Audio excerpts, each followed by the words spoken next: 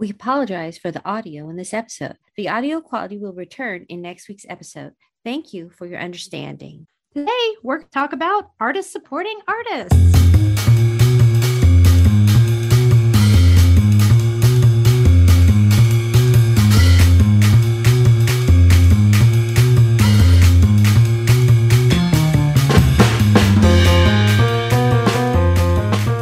Hello and welcome to Off the Easel. You're here today with Sky Becker Yamakawa and Catherine Moore. Hi, Catherine. Hi, Sky. So what have you been working on this week? What have I been working this week? So this week, Leilani and I know we've talked about it before, are getting stuff together to start submitting markets, which are coming up in the fall, and the vendor applications are opening. So we've been working diligently trying to get our inventory together, which means we're both creating artwork and we're going to be doing prints and stuff like that. And I'm pleased to announce that the name of our little company is called Polka Dot Raven.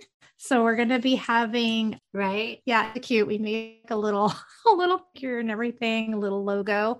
So we're going to start that. Yeah, we're going to start launching that within the next couple weeks. We're going to get some teasers up on our Instagram account, and we should be launching an online shop hopefully by the end of March. So that'll precede the art markets coming up in the fall, if hopefully we can get into some of them. So we're pretty excited about that. So that's what we've been doing. So that's fun. How about you, Sky?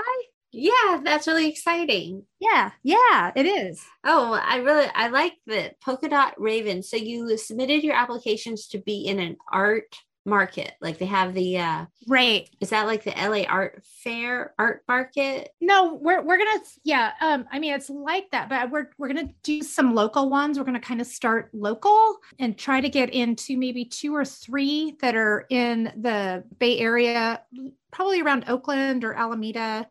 If there's one in San Francisco we might try to do that.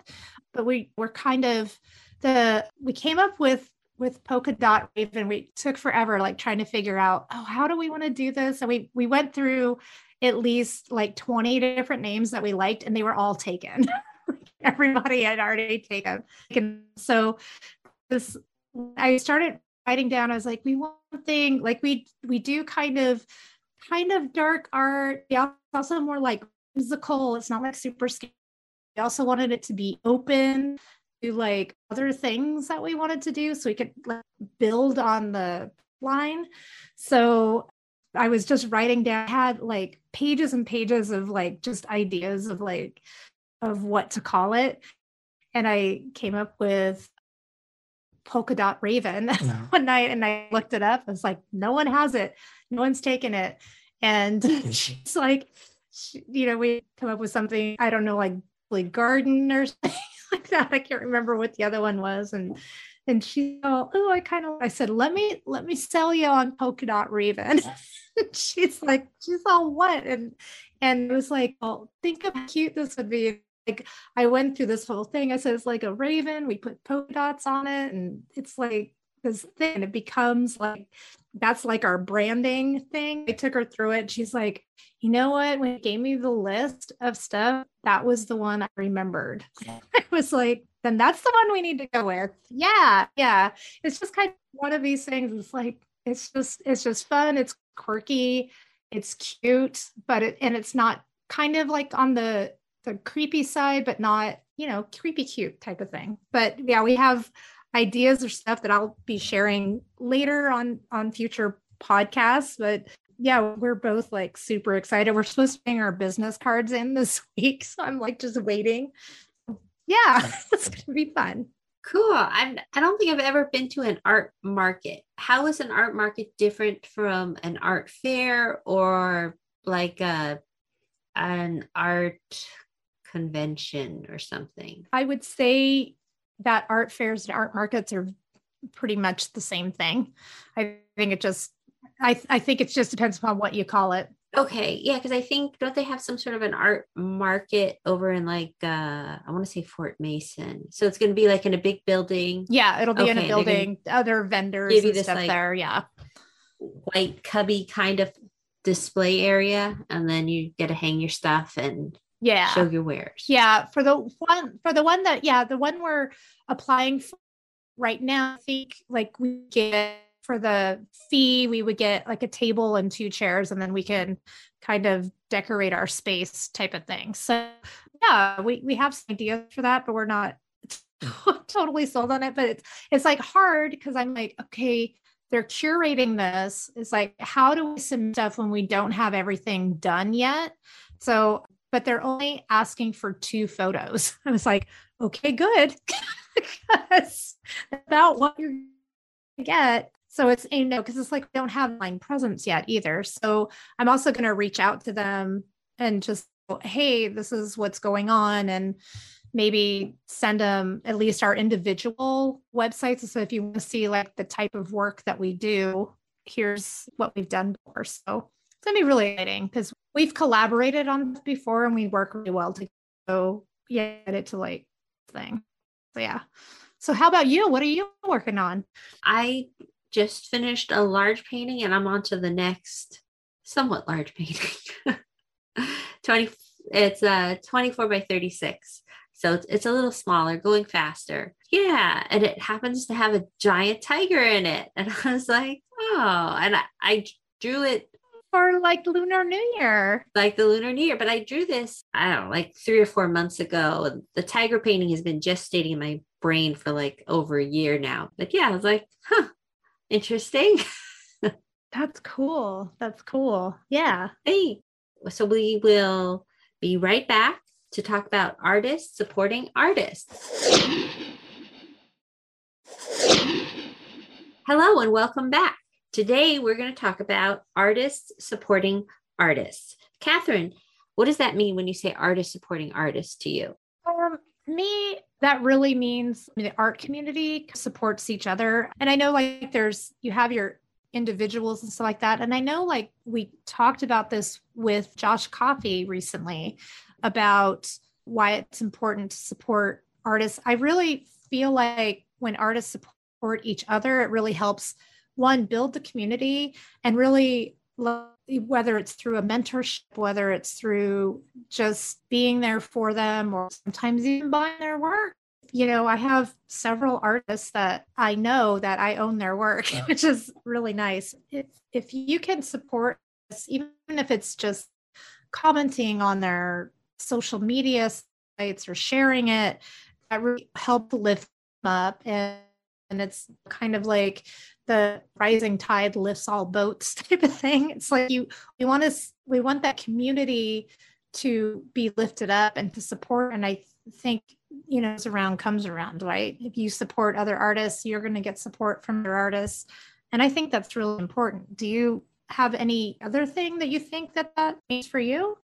No, I agree. I think it's really important that artists help support each other. And there's different ways, like you said, purchasing artwork, referring, and it could be little things like liking a post or sharing another artist's work on social media, or if you're working with a gallery and they're looking for another artist, you have somebody to refer. Or there's mentorships, and I'm sure there's others, and as well as networking. Yeah, networking is really important. That's another way to support an artist, right? It's good to go to people's shows if you're not in a show like that you're not in necessarily, but going out there and showing an artist that you support them and like their artwork.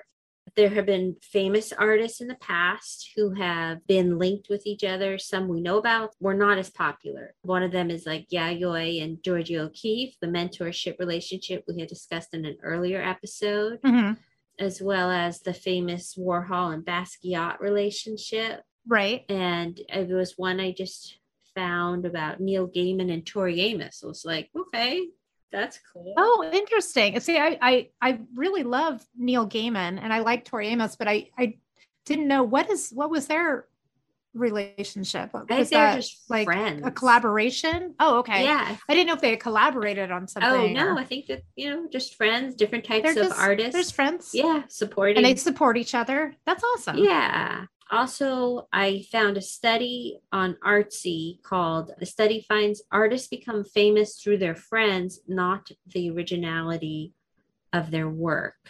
And I guess they did this huge diagram of discussing the birth of abstraction. And what they found was the artists who knew more artists were connected to more artists, the more famous they were. And it's not that we're necessarily as artists trying to seek fame, but I think it was a matter of how well networked they were. So they had different ones, and it said like Pablo Picasso and Kandinsky were in the middle. They were the most well connected. So it was interesting. And being an artist, we're most of the time by ourselves creating artwork. We're creating a product, but we're not necessarily interacting with other people. Or if we do, it might only be with a gallery or with buyers, not necessarily networking with other artists. And that's a very important component of a business. Oh, absolutely. And I think that's like a good way for artists with the networking thing. Like that's sometimes where you get your jobs or you get your gigs or something like that. Or I remember like Josh was mentioning, oh yeah, I met, John Chang and he was like, and I don't take credit, but I told him you need to show in galleries. I was like, it's like that. And I know my first gallery connection came from my friend Leilani, who you need to start showing your artwork here at Kim at Modern Eden. And that's how I got in there. It's really interesting how knowing artists that you can that's how your career gets started, how you build your career is just being in that circle. I think that's also important. I remember, I don't know if they talked this when you were in school, but when at school, I mean, that was kind of numbered into, it's like, oh, these are all your peers. And really they push like network because when we go into the world, this is our peer group and this is who we need to network with and stuff like that. Right, right. Yeah, they didn't push that when we were in school. I kind of wish they did. Yeah. But did you go to an art school or a regular university, or were you in like I went to regular. I went to San Jose State. Oh, okay. Maybe that was the difference. I don't know. Yeah, it could have been. And San Jose State has a reputation for being a commuter school. Okay. But they are known for having an excellent art department, which was one of the reasons why I chose to go there. Oh yeah, absolutely. Yeah. I mean, you can have like an amazing art department and even amazing art school. I think the art school that I went to, it was all the instructors there were all professional working artists. Like you had to be a professional working artist in order to teach there.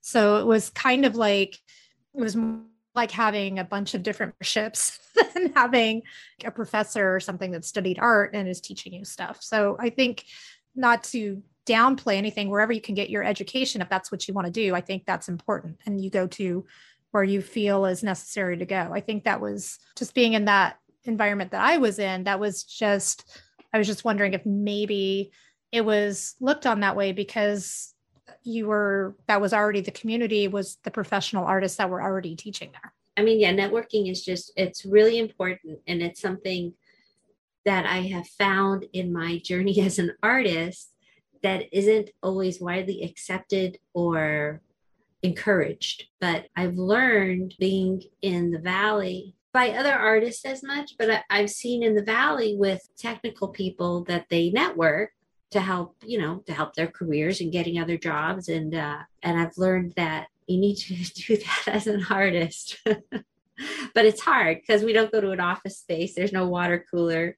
We're just in our studios alone. No, right, exactly. Our water cooler is standing around a painting at a gallery on a weekend or something. Right. Pre-COVID. Yeah. Pre-COVID. It's been really hard the last couple of years because there's fewer shows, or if there's a show, everyone's masked. You still, don't want to get to people. It's just bad. I remember the last show I was at, everybody was masked and you're kind of looking at each other from across the room going, think I know that person, but not sure if I know the person because you got a mask up to your eyeballs. That's exactly what it was like. I was like, I think that's that person. I really don't know. And I'm too scared to go over to them. When we met in person, texting each other, I'm here. What do you look like? I'm wearing a hat. I'm wearing a scarf. Yeah. It's like, Right. It's just like, don't, you only see my eyes. But yeah, we need to stick together as artists. We need to network because that's how we be able to grow our opportunity, have more opportunities because of what we can create together. And I think even beyond like just networking opportunities and all that stuff, I feel inspired when I'm around other artists. Don't you? Like if you go to a show or just like spending like an hour talking to like fellow artists, like I go home and it's like, oh, I want to work now. Like I want to create now. So I think that's also equally important. Or even make you want to be a better artist. It's like, oh, I need to go home and work my butt off. Right. Like, okay, well, that concludes our artist supporting artists. Next, we will be right back to discuss J.C. Leyendecker and Norman Rockwell. Hello and welcome back. Now we will talk about the relationship between J.C. Leyendecker and Norman Rockwell. So, Catherine, can you tell us a little about their relationship? Yeah, really to start, I would tell you that I am a huge fan of J.C. Leyendecker. So I learned about Leyendecker when I was and studied illustration, and we had to take the history of illustration and everything. So anyone asked me like, who are your artists? They would 9 times out of 10 be an illustrator. So if no one is familiar, look up a favor and look up J.C. Leyendecker. His name is Joseph Christian Leyendecker, who was an illustrator active in the years of 1896 through 1950. He was known for his work like Elegant Ladies, Rosy-Cheeked Children, and Very Dapper Men. He often used his lover of 50 years. His name was Charles Beach, was often the model for his work. He was featured in newspaper and magazine ads globally. He created the look of what's known as the era. If you have any back then, the early, turn of the 1900s, he kind of like changed advertising by creating these fashion things. And he was such a master at his work. And Rockwell was basically 11 years old when Leyendecker was at the height of his career. When Rockwell went to art school, he wanted to be like Leyendecker. Like that was his idol. He idolized Leyendecker. So that was kind of their relationship, was that Rockwell just was like, this, if I'm going to be an illustrator, I want to be like that. So that was their relationship. Leyendecker his work was just infamous. Like he was known throughout the country as like, if you want a great illustrator, this is the guy you go to. And it's really interesting. I found this out during my research, was that apparently the idea, or not the idea of the story, but the setting for The Great Gatsby was actually based on Leyendecker's work. That elegance, kind of affluent type of look inspired F. Scott Fitzgerald and Gatsby, and I thought that was really cool. No, I didn't know before. So Rockwell really Leyendecker. He spy on him, which is interesting. So he would on him and like lurk outside of his when he would ask models coming out to try to find out what his artistic secrets were, like how could he be more like Leyendecker. So when he wrote in his autobiography, Rockwell said, I would follow him around town just to see how he acted. I'd ask the models, what did Mr. Leyendecker do when he was painting? Did he stand? Did he talk to the models? What brushes did he use? Did he use Winsor and Newton paints? And I just think that's so funny. He was just out there stalking him. And so it ended up being none of those things. Leyendecker's secret was really hard work and extremely high standards for himself. So Leyendecker would work on a painting for months sometimes. And I sit there and go, man, when I've had illustration, I'll like get it done in a week. This guy would work at it for months. When Rockwell was finally able to visit Leyendecker's studio, he witnessed like one of those paintings in progress. So he had like this big painting that he was working on, and it was on his easel, and it was like 95% done. Like he had something like a hand to paint left, and then like some final details.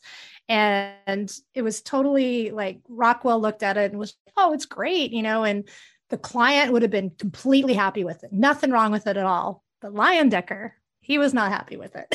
He was like, no, it's just not quite right. So he actually scrapped it, set it aside, and restarted it again. This painting that he had worked for months on, he restarted it. He was known to sometimes start a painting like 5 or 6 times.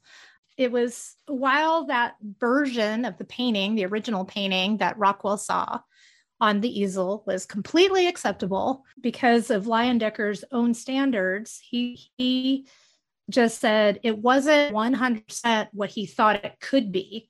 So he was constantly searching for that missing 5%, that elusive 5% to be 100%. What it took that, which is really interesting, is that when he started his professional career, when he started illustrating professionally, he had actually painted in gold on the top of the easel 100%.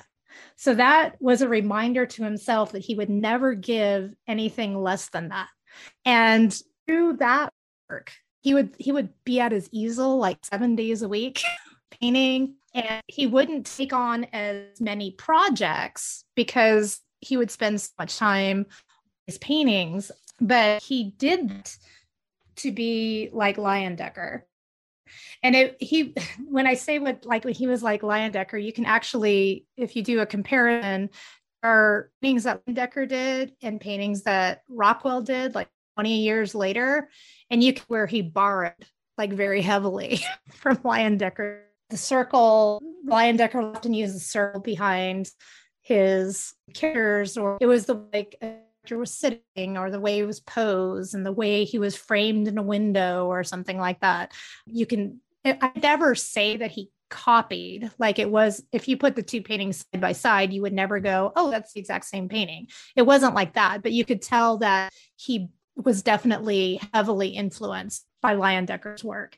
It's interesting because you sit there, and because Rockwell was such a household name, it was like, I remember when I first heard of Norman Rockwell, I was little, and my grandparents had tons of Rockwell stuff, like Rockwell calendars, Rockwell books. I think they even had like old copies of the Saturday Evening Post, which Rockwell did a ton of covers for. Leyendecker did too. Prior to that, I think Leyendecker did like 322 covers just for the Saturday Evening Post. It was interesting because Rockwell was so revered and so remembered. And I like I was saying, is like most people today know who Norman Rockwell was, and at least something of his work, or know it. Without Leyendecker, Rockwell's work, I'm not saying he wouldn't have been a great artist, but I don't think it would have looked the way it looks. And I wonder if he would not have become the artist that he became if it wasn't for his idolization of J.C. Leyendecker. Yeah, and I read that the Marvel show What If on Disney Plus, that the artwork for that animated series was inspired by J.C. Leyendecker. Awesome. Now I have to watch it. Yeah, well, you didn't watch it. I know. Isn't that crazy? Yeah, I was like, I missed up. I did. There was a short biography about J.C. Leyendecker. I think Neil Patrick Harris is playing him. It's like a half-hour thing about Leyendecker. I'm like, oh, I need to see that. I don't have the channel. I don't have the streaming channel that it's going to be on, but I need to see it. Which channel is it on? Do you remember? I can't remember. I want to say it might be like Paramount or something. I could be wrong though, so don't quote me on that. But I'm gonna look it up because I do want to see it, even if it's only half an hour. I'm like, Decker deserves a 2-hour movie. Right. Yeah, I want to start art movies. Thought that was really, really like an interesting little thing between Rockwell and Leyendecker. Support other artists. It's important. Okay, well, that concludes our episode about artists supporting artists. Where can we find you, Catherine, on social media? On social media, you can find me at Tea and Canvas, and my website is teaandcanvas.com. Great. And I am at skiesart.com for my website, and Skies Art Shop on Instagram and Facebook. And you can also follow our podcast at Off the Easel Podcast on Instagram as well as Facebook. And if you like what you hear and you would like to follow our podcast, please like and follow it wherever you listen to your podcasts. And as Norman Rockwell once said, I paint life as I would like it to be. Happy creating!